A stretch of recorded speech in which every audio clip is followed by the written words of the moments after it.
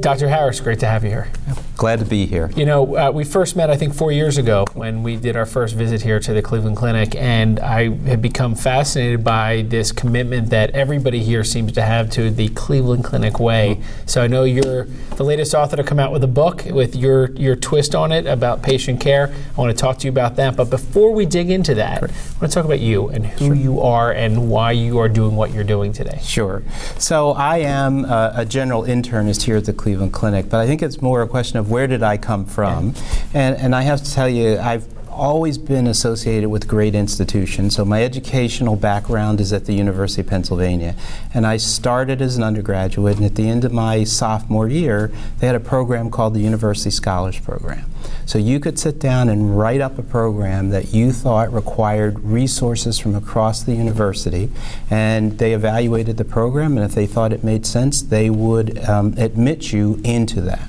So I put together a program that combined information management and the practice of medicine many years ago. I was just going to say, in a time when that was very uncommon. Very uncommon. And why? What was the instigation? So I always had a sense that both that system science was really going to be important to medicine, and thinking about quality and cost at the macro level was a great interest of mine, and I understood that computers were going to play a role in that process.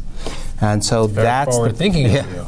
So that's the program that I put together. And at that time, the best computing program in the university was in the business school.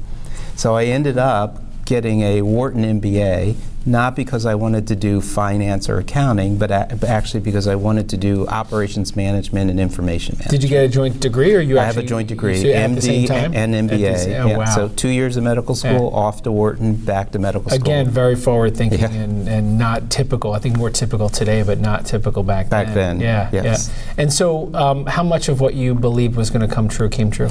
So I think all of it at some level has come through. Now timing was a little bit different. You know you're going to be right. It's just about how long it takes. That's exactly right. So I was certain we would be good in about 3 years, and I would say it's been over the 2 decades. Many of the things that I wrote in that paper have come true.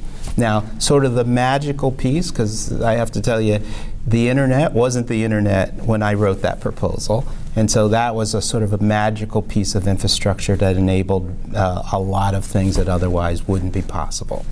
But from there, the idea that we would be using technology in the practice of medicine, which was absolutely foreign, began to evolve. And so my first sort of research study was focused on asthma in the emergency department. And so the only thing we had as a source of data was the billing system in the emergency department to do the analysis. Nice structure, nice analysis, nice methods, everything. But when you looked at the results, it made no clinical sense whatsoever. And the reason was it was a billing system and not a system designed to actually describe care. And that's what really flipped me from ending up on the faculty and being an academic to thinking, well, if you want to make this change, you have to go do something. Do the change. Do the change, that's right. Yeah. And so that moved me from sort of the academic model to the line role, and ended up being the first CIO at the University of Pennsylvania. At a time when there was no probably CIOs? I was the first. There weren't any before. Now there were others in the industry, but they were just starting, and they had different roles and positions inside of the organization than they do now. And so your blend of how much time you spend doing everything. I know we didn't get to how you got to the clinic yet. Yeah. So at the time when you were CIO there, was there a blend of practice and actually work that you needed to do to set the stage and lay the foundation, being the first CIO? Yeah, that's right. So it was really, I started out, I'd say, about 60-40. Which way? So 40% still on the academic side. So I had a practice in there, and I had a research responsibility. And then the 60% was, I didn't begin as the CIO, I became that began as the director of ambulatory information systems. Again, probably the first one. Very first one. And I'm starting to see this trend, Dr. Harris, of what you create. Yeah. And there's no fit for you exactly, so they create these roles that then get defined, quite frankly, by your vision and what you believe needs to happen. And that's why I say I've always been associated with great institutions, because I was at an institution that, from an educational point of view, supported that kind of thinking, and then ultimately in a place where I could actually have it play out. Okay, and then so how long were you there and how did you get here? So I stayed there for about a decade. So I went from becoming the director of ambulatory systems to becoming the first, I think they called it associate vice president and chief information officer. That was for what was then the medical school and the practice plan together. And then that was right at the beginning of the integrated delivery system. So all of the large health systems started acquiring practices and integrating them, and I spent a lot of time implementing registration and scheduling and billing system in practices all the way across southeastern Pennsylvania. I did that for 3 or 4 years. Wanted to turn my attention back to the clinical side of the house because I kind of got distracted from that, and there was clearly a business need to keep doing that. Oh, I was running out of time, and I ended up being called by the CEO of the Cleveland Clinic then, who was Fred Loop. And after some conversation, it was clear we wanted to get started on the clinical side of the agenda, and that's what brought me to Cleveland. As CIO? As CIO. As CIO, okay. And so, of course, not just satisfied with being just CIO, it sounds like you also created a number of things here that you write about in your book, and, Yes. and I want to dig into that in a few minutes. But tell me about your journey here at the clinic, so from when you got here till today. Very early on, we created what I call the strategic roadmap, and we called that eCleveland Clinic. And it envisioned a day when patients, doctors, nurses, all the caregivers would be using a shared tool. And then we began down that road. Now, we started in a very unusual place. We actually began by doing more registration and scheduling, so we had to replace that here because we couldn't get there from where we were. While we were doing that, one of the earliest systems we did was an online second opinion program, which is not where you might think you would start, but given the Cleveland Clinic and the clinical expertise we had here and the number of people reaching out, trying to get those opinions by fax machine and then growing email and telephone, we knew that we could. With a fax machine. Yeah, we knew that we could drive something that was clearly much more representative of where we were going, and the internet was coming into view. So that was one of the earliest programs that we did, and then that was followed very quickly by the full rollout of the electronic medical record. And then we attached the second opinion program to the electronic medical record. So whether you ever came to the Cleveland Clinic or not, you received a Cleveland Clinic medical record number, and you would be a patient whether you physically arrived. So very forward thinking, and there's a thesis behind this book, and this is the 5th Cleveland Clinic Way book. I want to ask what's different about this one and what your thesis is, because I think the title says a lot, obviously, with it's all about patient care. But I want to hear a little bit about, as you were being thoughtful on how you package your wisdom and present your wisdom in a useful way, what led to this? So I think the one thing that is common across all the books is really this idea of patients first. And so I think if you look at the overall leadership team, you will see that we are singularly focused on that idea, and then we bring our particular expertise to make it work. From my perspective, this book and the core thesis of it is it's about patient service, not about the technology. The technology is necessary in order to bring that service alive. And then the second thing, it's about the connection between patients, I would now say, and consumers, and the caregivers who provide the service going forward. That was always at the heart of this, and it's the thesis of this book to say, think about what you're doing, don't think about the technology, and then if you're doing that, the technology will become evident to you. So that's really the core. And what do you hope someone reads? So my guess is there's different types of people who are going to be picking up the book. There's clinicians who want to understand more of how to think about innovation, how to think about transformation. I think you have a great roadmap in here. I also think there's people, entrepreneurs in particular, who want to figure out how to get inside Dr. Harris's head and the heads of other executives in organizations where, quite frankly, there is an incredible need to be very thorough in figuring out how to navigate and bring things to the organization that are going to make a difference. So tell me about a couple of the different use cases for the book that you saw as how you hope it's used. So one of the things I'm really hoping is that, one, if you're coming at it from a patient's perspective, it will help reset your expectation about what care actually means. And so it will suspend the built-in model today, which says if I'm going to receive care, I have to go to it. And for a patient, I think we need to keep driving the expectation that care can be delivered in the right place by the right person at the right time if we can manage the information properly. So that's a total redefinition, and our patients have been very active in that process. So in here you'll hear a story about the use of the online portal that we call MyChart. So this is giving patients access to their information quite directly. And I can tell you, when we first brought that system online, the local news station caught the story, and I went on television, did a little interview, and then I literally had to turn my phone off for a week or two because no, the other way around. Literally, patients were calling saying, "This is the worst idea. Putting this on the internet is the worst idea I've ever heard. Don't do it." That lasted for about 2 years. And then all of a sudden patients were, we're kind of good with this idea.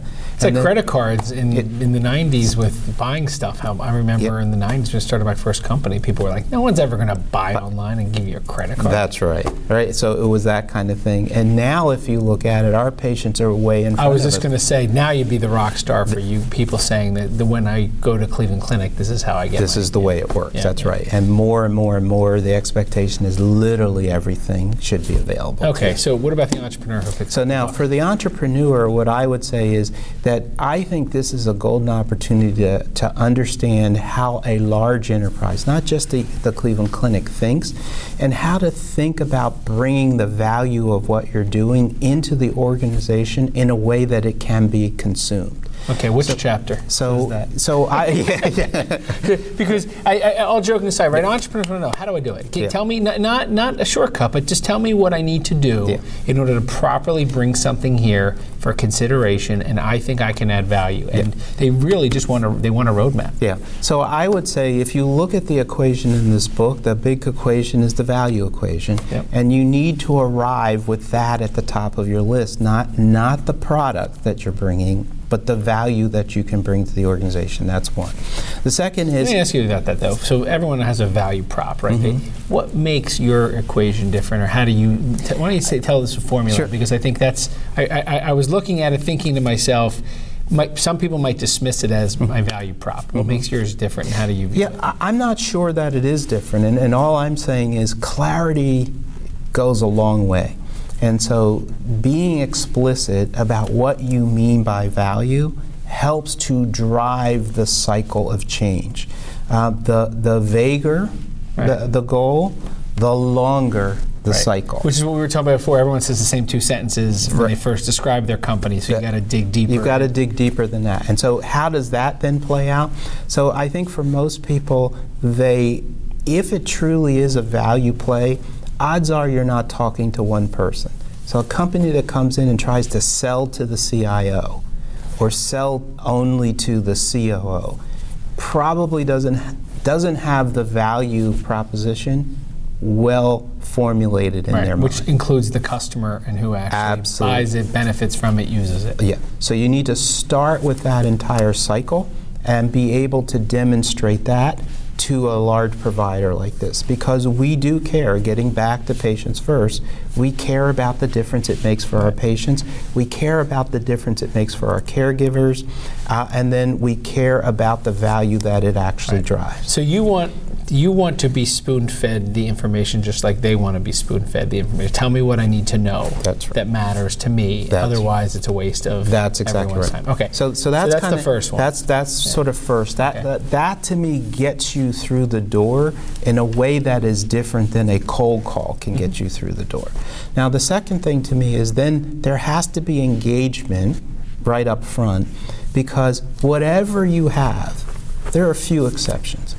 It's going to attach to something that already exists inside of the healthcare system. So how does it fit in the workflow? So how workflow, and the ability to make that actually happen in a way that produces a round wheel and not a square wheel is incredibly important. Let me ask you a question. When you think about the entrepreneur who comes in the wrong way, yet you need to tease out of them their value prop, or you need to tease out of them what you're looking for.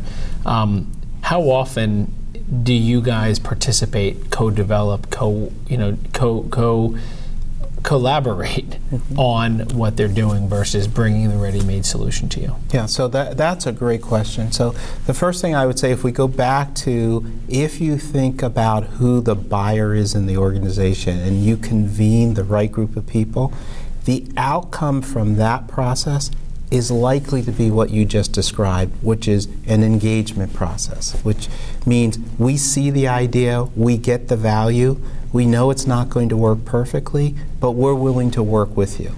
And the reason for that is that most healthcare delivery organizations are not software development organizations, and if they recognize that, they see an opportunity to partner with a company that can bring real value. So for example, we a long time ago had a product developed inside of the IT division that was called eResearch. It was a classic idea, purpose-built, supporting our researchers who do $100 million or so of NIH-sponsored research. And what they wanted was a tool that would allow them to essentially do a feasibility analysis for a study design. So rather than writing up a proposal to the NIH and say, I believe, they could write up a proposal and say, I performed this simulation using the data from the EMR at the Cleveland Clinic. Here's the inclusion criteria, here's the exclusion criteria, and it led us to this recruitable population. It made it all frictionless. It made it frictionless for them, and it gave them the reason to believe that if they actually carried out that study at the Cleveland Clinic, that they would actually be able to recruit the patients, which is the number one failure for a research study, is that you don't recruit enough patients, so therefore you can't draw a conclusion. So we did that work, and then we realized that we had an idea that was bigger than we could deal with. An entrepreneur came in at that time who was looking to drive some value in the organization, had a general idea of what they wanted to do, didn't have any technology, and saw this tool. So they presented a concept, we had a tool. At the end of the day, they acquired the right to use that tool, and they built that into a product that we now use. We did not guide that path. They were able to do that, but what they had was a purpose that was important to the Cleveland Clinic, and they were able to morph that several times into other areas that were important. So there were entrepreneurs, yes, and they had an entrepreneurial mindset. If you could wave a magic wand, what would you love to see your external engagement look like with entrepreneurs, with startups? I mean, you described a couple of really success scenarios, but I'm sure there's plenty of ones that didn't work. Wave a magic wand, what would be the ideal setup for you? And let's say go off 5 years, so we don't look at like the next year or two. Like, what would this look like to you? So here's what I imagine is going to happen, and that is that I come back to core healthcare organizations responsible for delivering care to patients like the Cleveland Clinic are not going to be able to be principal developers of solutions going forward. So the first thing that I would say is I'm looking for a partner who gets the solution idea. And we've talked about this earlier, that bringing me a piece of technology is becoming less and less interesting. Bringing me a solution that I can describe with my colleagues is becoming far more important. And bringing me a solution that is meaningful to the patients and consumers is of the highest value, and caregivers, is of the highest value to me. So the interaction I'm imagining going forward is, one, because of books like this, I think people will have a better sense for what's actually going on inside of a healthcare organization. I think you can make some basic assumptions about how it works. Is there an EMR in every hospital you're about to go into? Yes, there is. Is there a workflow that's built around that EMR? Yes, there is. So why would you enter and assume that there isn't? You should begin with the understanding that it must be going around like this. Now, here's how I'm going to add incremental value to that workflow. Even better, here's how I'm fundamentally going to blow it up. Now, if you're going to fundamentally change that workflow, then your idea has to be crystal clear. If you're going to augment the workflow that already exists, you have a little more leeway. What is the biggest misconception by entrepreneurs and startups about how you just, what you just described? Misconception. What do you see keep being, being done wrong? So I would still come back to it is workflow. That their biggest misconception is that whatever we're doing will be built around the tool that they're bringing.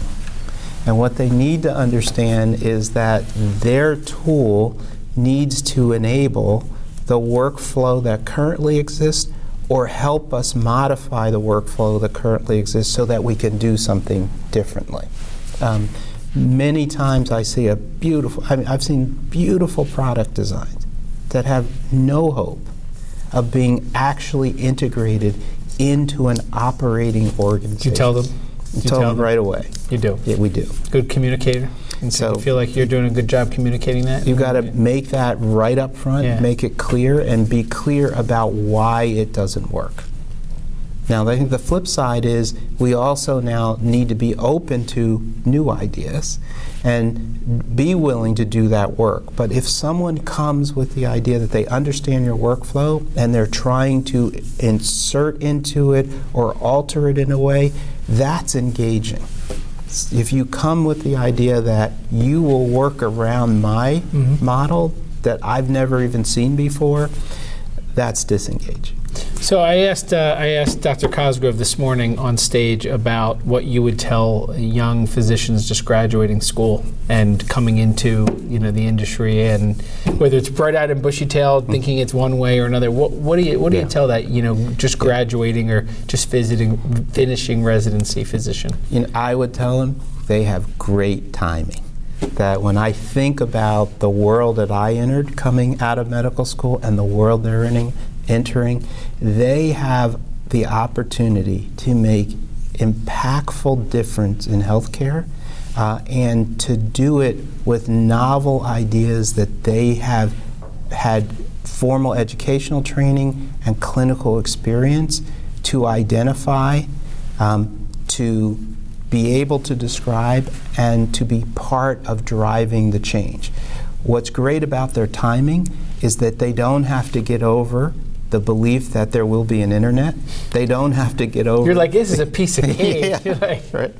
That there is consumerism. Phones, Right. Exactly. They don't have to. They need to accept that, embrace that, and drive the change because their timing is wonderful. Excellent. That's very optimistic view of the future of medicine and in particular healthcare professionals. Let's shift gears as we wrap up, and I want to talk about who you are a little bit on the personal side. What else do you do besides practice and besides probably geek out on technology is my guess, and spend probably plenty of time researching and playing with technology. But what else interests you? Yeah, so I love to travel, and I love to engage with people outside of any professional setting. So I've had the wonderful experience, and this actually goes back to my college days, but one of the things that they would do during college is simply send you to another country and put you up with a different family. So I've gone all over the world with very little connection to people and been invited into their homes, made friends. So you love Airbnb? I love it. I think that idea is fabulous. I think it do you causes stay at Airbnb? So we usually do. You're like the other one. Yeah. At Home Away. Yeah. But I love that personal connection. I think the human connection is one of the most powerful. You'd rather things. do that than stay at a hotel. Absolutely. And do that. It's interesting. Yeah. It causes you to think about places and people in a completely different way. So that's kind of the human connection, if you will. Then I'm a big sort of health and wellness person. So I try and work into my day all those things that, generally speaking, should be good things to do. So activities of daily living are really important. If you think about just range of motion, if as you age, you've kept your range of motion, the likelihood that you're going to fall and break a leg and develop pneumonia and have all those complications drops dramatically. So my goal is to be as healthy as I can and sort of contribute to the economy, if you will, because I'm not consuming a lot of health care. Good. So you like our longevity moonshot today. Love adding 50 plus years. Absolutely. Fantastic. And what's your favorite app on your phone, not work related?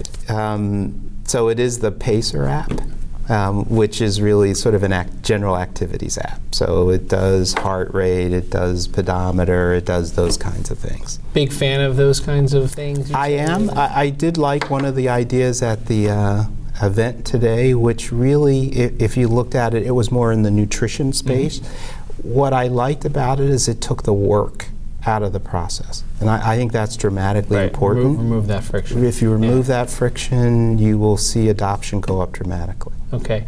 Last question. One word to describe Martin Harris. Optimistic. Love it. Thanks so much for being on the show. Great. Thank you. Thanks. It was great.